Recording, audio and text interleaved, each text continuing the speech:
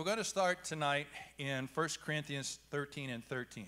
I think it will be up, the scriptures will be up here on the chart if you didn't bring your Bible tonight. It says, "And now abideth faith, hope, charity, these three. But the greatest of these is charity." Another name for charity is love. Love believeth all things, love hopeth all things. We know how important love is. The very first command, or the greatest commandment is, "Hear, O Israel, the Lord our God is one, and thou shalt love the Lord thy God with all thy heart, mind, soul, and strength." Jesus said, "If you love me, keep my commandments." Not if you fear me, but if you love me. So we know the importance of love. We also know the importance of faith. Without faith, it is impossible to please God. He that cometh to God must believe that he is, and that he's the rewarder of them that diligently seek him.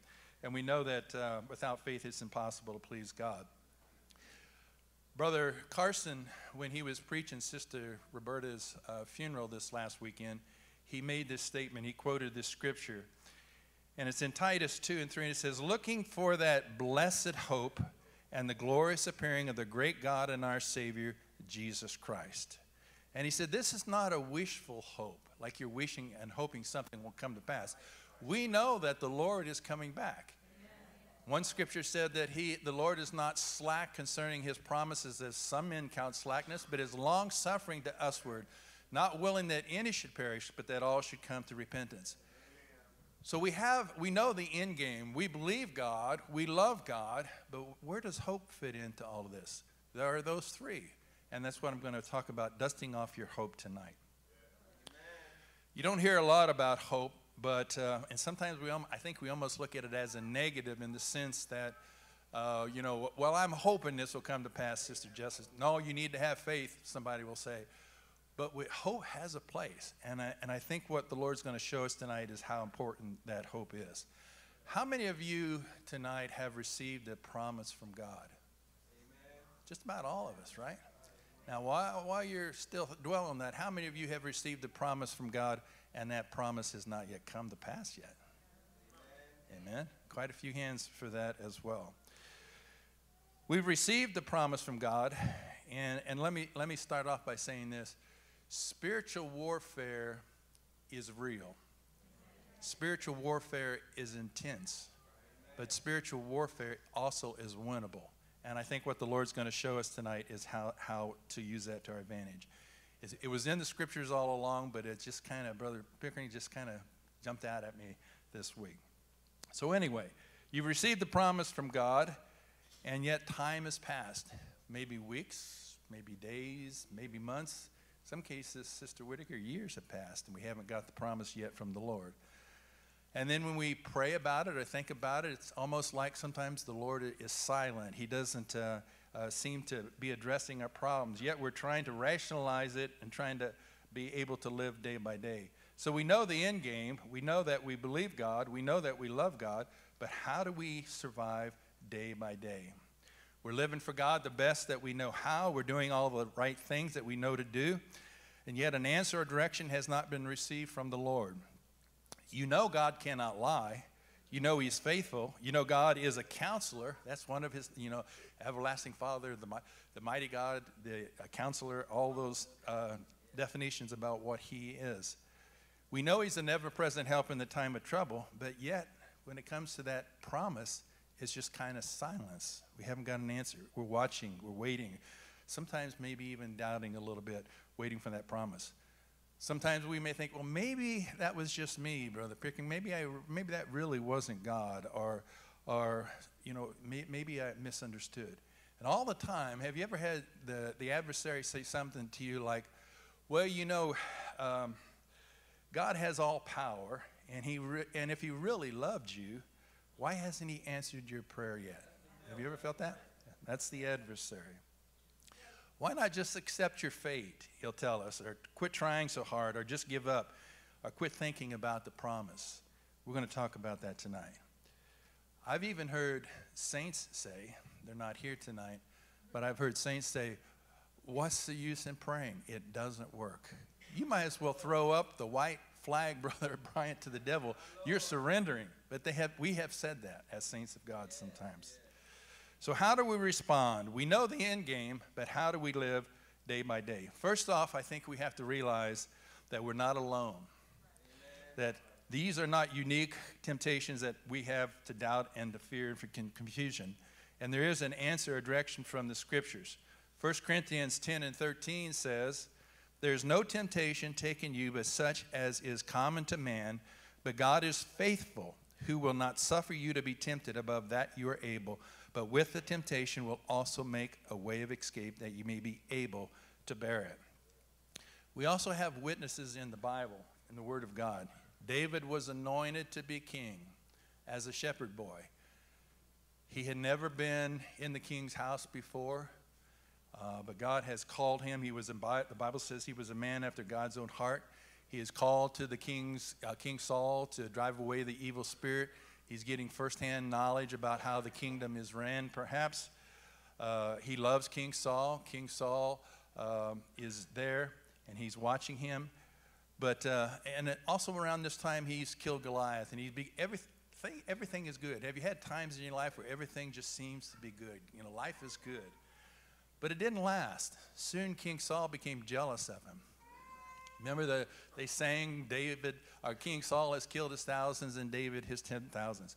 For years, David had to run from Saul and live in the wilderness and in the mountains and places to try to avoid being killed by King Saul, even though that promise had been given to him years prior.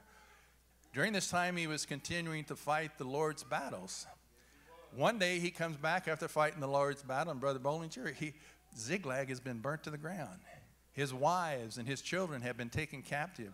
His own soldiers talked about stoning him, and yet we find David said that he encouraged himself in the Lord. At one point, if you remember, he got so discouraged that he finally left the land of Israel and lived in the land of Philistine for a few years. One time he had to fake himself at being crazy just to save his life.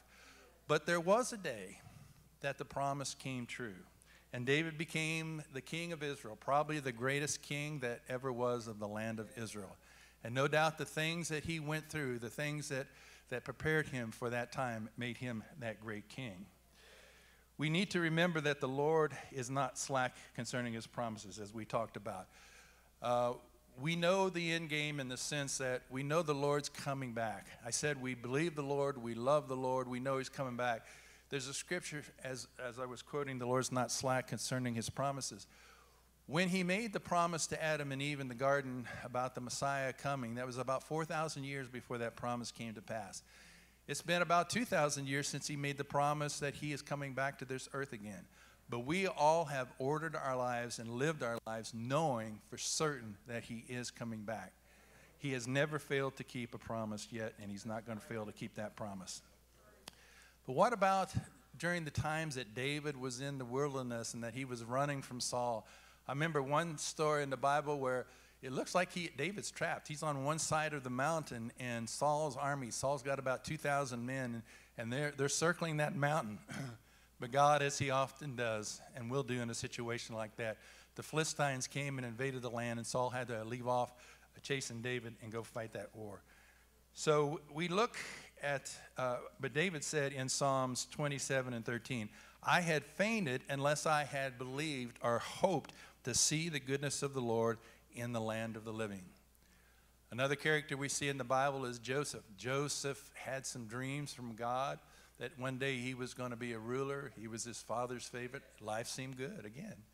But yet we find his brothers were jealous of him and sold him into slavery to the Ishmaelites.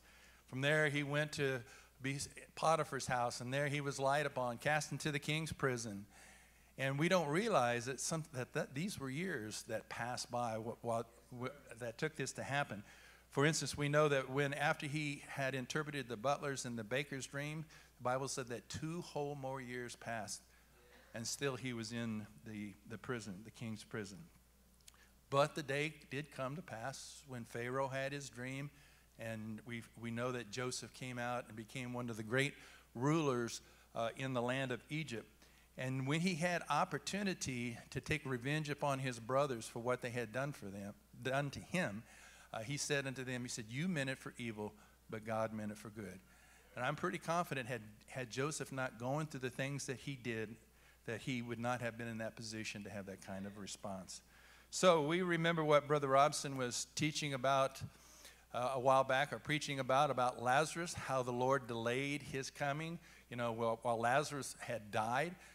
According to Jewish history, there was a belief that your soul would stay with you for about 3 days. And if you remember in that story, story in the Bible, Jesus waited till 4 days so that his spirit would have left according to what they believed. But regardless, Brother Robinson said God did that for his greater glory. And he also did that for Lazarus' greater testimony.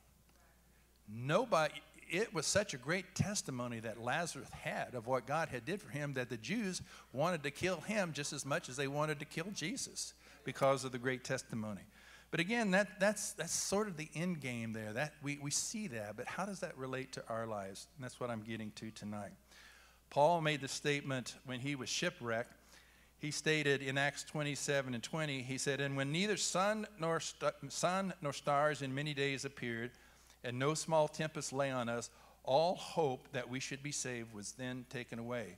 So even the Apostle Paul, he struggled sometimes with hope. And yet we find that he stayed faithful to the Lord, and when he got ready to die, he told Timothy, he said, "I fought a good fight. I've kept the faith. Henceforth there is laid up for me a crown of righteousness, which the Lord, the righteous judge, shall give me, and not to me only, but to all them who love his appearing." He had kept the faith during that time. Yet we find, even after David became king, there were times that he became discouraged. We read of those in the Psalms. In Psalms 42:5, it says, David is writing, he says, "Why art thou cast down, O my soul? And why art thou disquieted in me? Hope thou in God." And look what he says. "For I shall yet praise him for the help of his countenance." A few verses later in the same Psalms, he said, "Why art thou cast down, O my soul? And why art thou disquieted within me? Hope thou in God, for I shall yet praise him who is the health of my countenance and my God." In a few chapters, or not chapters, but a few Psalms later, he repeats it in Psalms 43:5. He said, "Why art thou cast down, O my soul? And why art thou disquieted within me? Hope in God, for I shall yet praise him who is the help of my countenance and my God." So when we are going through on a daily waiting for that end game, waiting for the promise that God has given us, how do we survive? David said, "When I'm cast down," he said, "I will praise him yet the more and the more." Brother Robinson encourages us not to lose our praise, but it's not just a cliche. This is how we fight. This is how we win. This is how we stay strong in the Lord during this time, is by praising him. And there's some other things that God has given us as well. It's interesting that David said in Psalms 39:7, he said, "And now, Lord, what wait I for? My hope is in thee." And in Psalm 61:2, he said, "From the end of the earth will I cry. When my heart is overwhelmed, lead me to that rock that is higher than I." Satan, when we're discouraged, I'm sure that saint, when they said that, "Why pray?" It's not working. I'm sure that their hope was not very strong during that time. And Satan wants to steal our praise to get us discouraged and give up and quit. But David did say this in Psalm 71:14.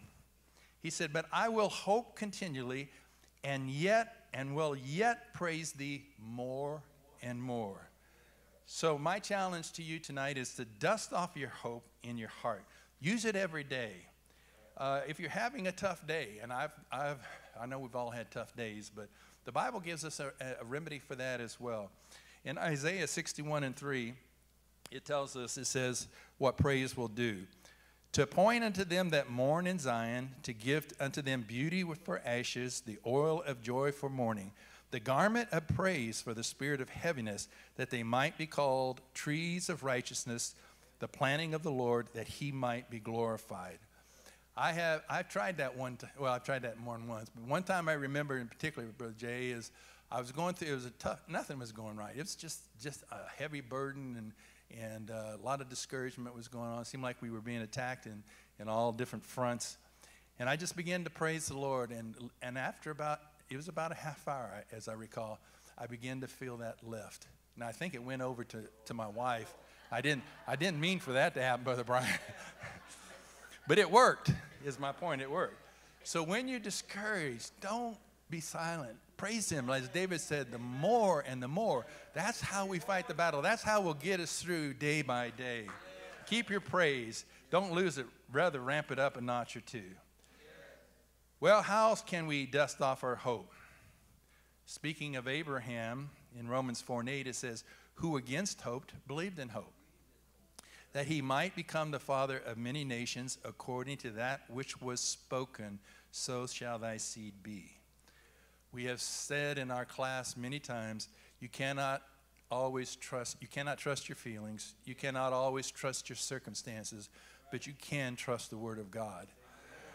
Sister Magruder, some of you know this story, but when Carol Magruder's wife was dying of cancer, of course they had prayed for her to be healing, and she just seemed to get worse and eventually did die of cancer. But one night, Brother Carol Magruder woke up in the middle of the night, and his wife was not in bed with him, and he thought maybe she was very sick, and so he got up.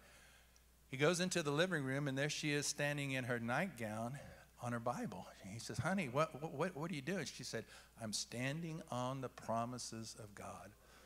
When Jesus was tempted, the Bible said he was led by the Spirit to go in to be tempted in the wilderness. Tempted in the things that Eve was tempted in, and she failed. But the Bible said all sin, the lust of the flesh, the lust of the eyes, the pride of life, that's the three categories of sin. Everything fits into those. Jesus was tempted in those. He was hungry, fasting. He said, devil tempted him. He said, turn that stone into bread. Jesus said, it is written, man shall not live by bread alone, but by every word that proceeds out of the mouth of God. He tempted him he said, if you fall down and worship me, he said, I'll give you all the kingdoms of this world. Jesus said, it is written, thou shalt worship the Lord thy God, and him only shalt thou worship. Tempted him to jump off the temple, and he said, it is written, thou shalt not tempt the Lord thy God. A great message is there that the Lord is trying to show us. When we're going through these difficult times, use the Word of God. Remind the promises that God has given to you. One person said, God didn't give me any promise. Yeah, well, look in the book. I think there's about 33,000 as I checked last time. Pick one out. Use it. And Brother Brian, I think you were teaching last Sunday about prayer, and you made a statement, something to the effect that prayer is a contractual agreement with the Lord. You remember saying that? In other words, I know the Lord is touched with the feelings of our infirmities. I know that he will not cast away if we are broken in a contrite spirit. So I know he cares about us. But at the same time, I need to remind, hey, Lord, you said this. You promised this. I'm holding on to your promises. So with my praise, or with your praise, also hold on to the promise of God. Use the Word of God. That's why it's so important to hide it in our hearts that we might not sin against him. Romans 5:5 says, and hope maketh not ashamed, because the love of God is shed abroad in our hearts by the Holy Ghost, which is given unto us. What is one of the primary attributes of the Holy Ghost? You know, it's the Spirit of God, but what did Jesus say? I'll not leave you comfortless, but I will send what? A comforter. Do you realize the Holy Ghost that we have is a comforter? We need to use him. Take advantage of him. He's there for a purpose. And so what have we learned tonight, or what are the takeaways? Sometimes when we go through, yes, we know the end game. We know the Lord's going to fulfill his promises. We know he's coming back. But I got to get through the day, Sister Justice. I got to survive through the day. I can do that by keeping my praise, ramping it up a notch even. I can keep that hope by hoping in the promises of God, the Word of God that he has made. I can stand on those promises. Jesus said, heaven and earth shall pass away, but my word shall never pass away.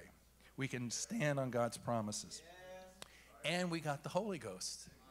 It's a comforter. Take advantage of it. Let the comforter comfort you when you're going through these deep times.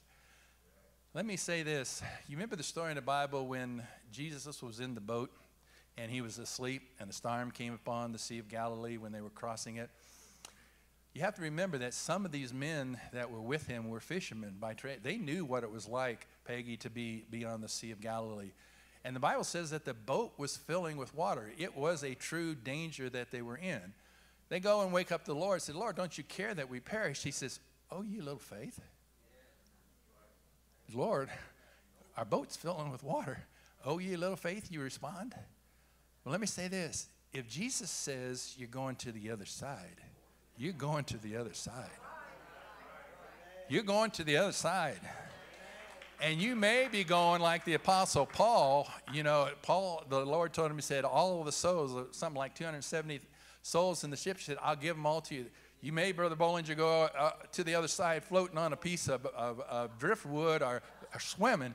But if Jesus says you're going to the other side, you're going to the other side. But there's also a deeper meaning in that as well. Jesus was asleep. You say, well, yeah, he was tired. He'd been preaching. Yeah, but the Lord said, if you really trust my promises, you can sleep during the, you don't have to stay awake. Steve Carson made the statement one time that he said he was out preaching as an evangelist. People were being healed and saved, and yet his wife, Shirley, I think is their first name, she was sick, and they had prayed for her, and she wasn't getting any better. And he said, Lord, I'm telling others that you're a healer, and yet my own wife is sick. Finally got so frustrated, Brother Pirkin, he said, I am so tired, I'm going to bed. And the Lord, and the Bible says, you don't ever slumber or sleep, so I'm going to let you worry about it for a while. That's the way we need to be. We need to put it into God's hands. We like to, the Bible said, cast your cares upon him because he cares for you. Amen. Well, unfortunately, Brother Oliver, when we cast it out to the Lord, it's like, you've heard this analogy, we like to reel it back in. Then we get, oh, no, I'm going to give that back to you, Lord. And we reel it back in. He doesn't say that. He said, just cast your cares upon the Lord because he cares for you. So in closing, has it been 13 minutes, Brother Bryant? Not too much more. The admonition of Romans 8 and 24 and 25 says, for we are saved by hope. But hope that is seen is not hope. For what a man seeth, why does he yet hope for? But if we hope for that we see not, then do we with patience wait for it. As we learn experience with the Lord, we realize he can be counted on. Steve Carson also said if he had one gift he would give the Lord, it was a watch, because he said he never seems like he gets in a hurry. But the Lord has his own reason. Maybe it's because he wants to receive greater glory or give us a greater testimony. But we learn to trust on him. And the next time you go through that, then you're not quite as anxious about it, but you learn to have patience and to wait on the Lord that he will help you. Amen. So remember the prayers that God has answered. Look back at what God has done for you in the past. All of you that raised your hand that said you have received a promise from the Lord or you've not yet got an answer to that, how many of you have ever had the Lord fail you? There's not one hand being raised in this building. The devil doesn't like us to realize that, but God has never failed us. Sometimes he wants us to concentrate on our daily problems, but that's where that praise and the Word of God and the Holy Ghost comes in.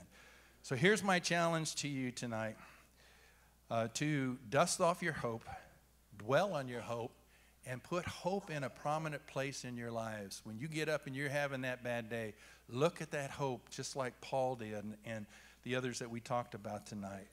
And it says in Romans 5:13, now the God of all hope fill you with joy, all joy, and peace in believing, that you may abound in hope through the power of the Holy Ghost. So we know we know that charity and faith and hope all abide, and the greatest is charity. We know that. But there's a place for hope, otherwise it wouldn't have been put in the Bible. We have a God that we can hope in when we can't see what the end yet. Hope will take us to whatever we face in our lives. So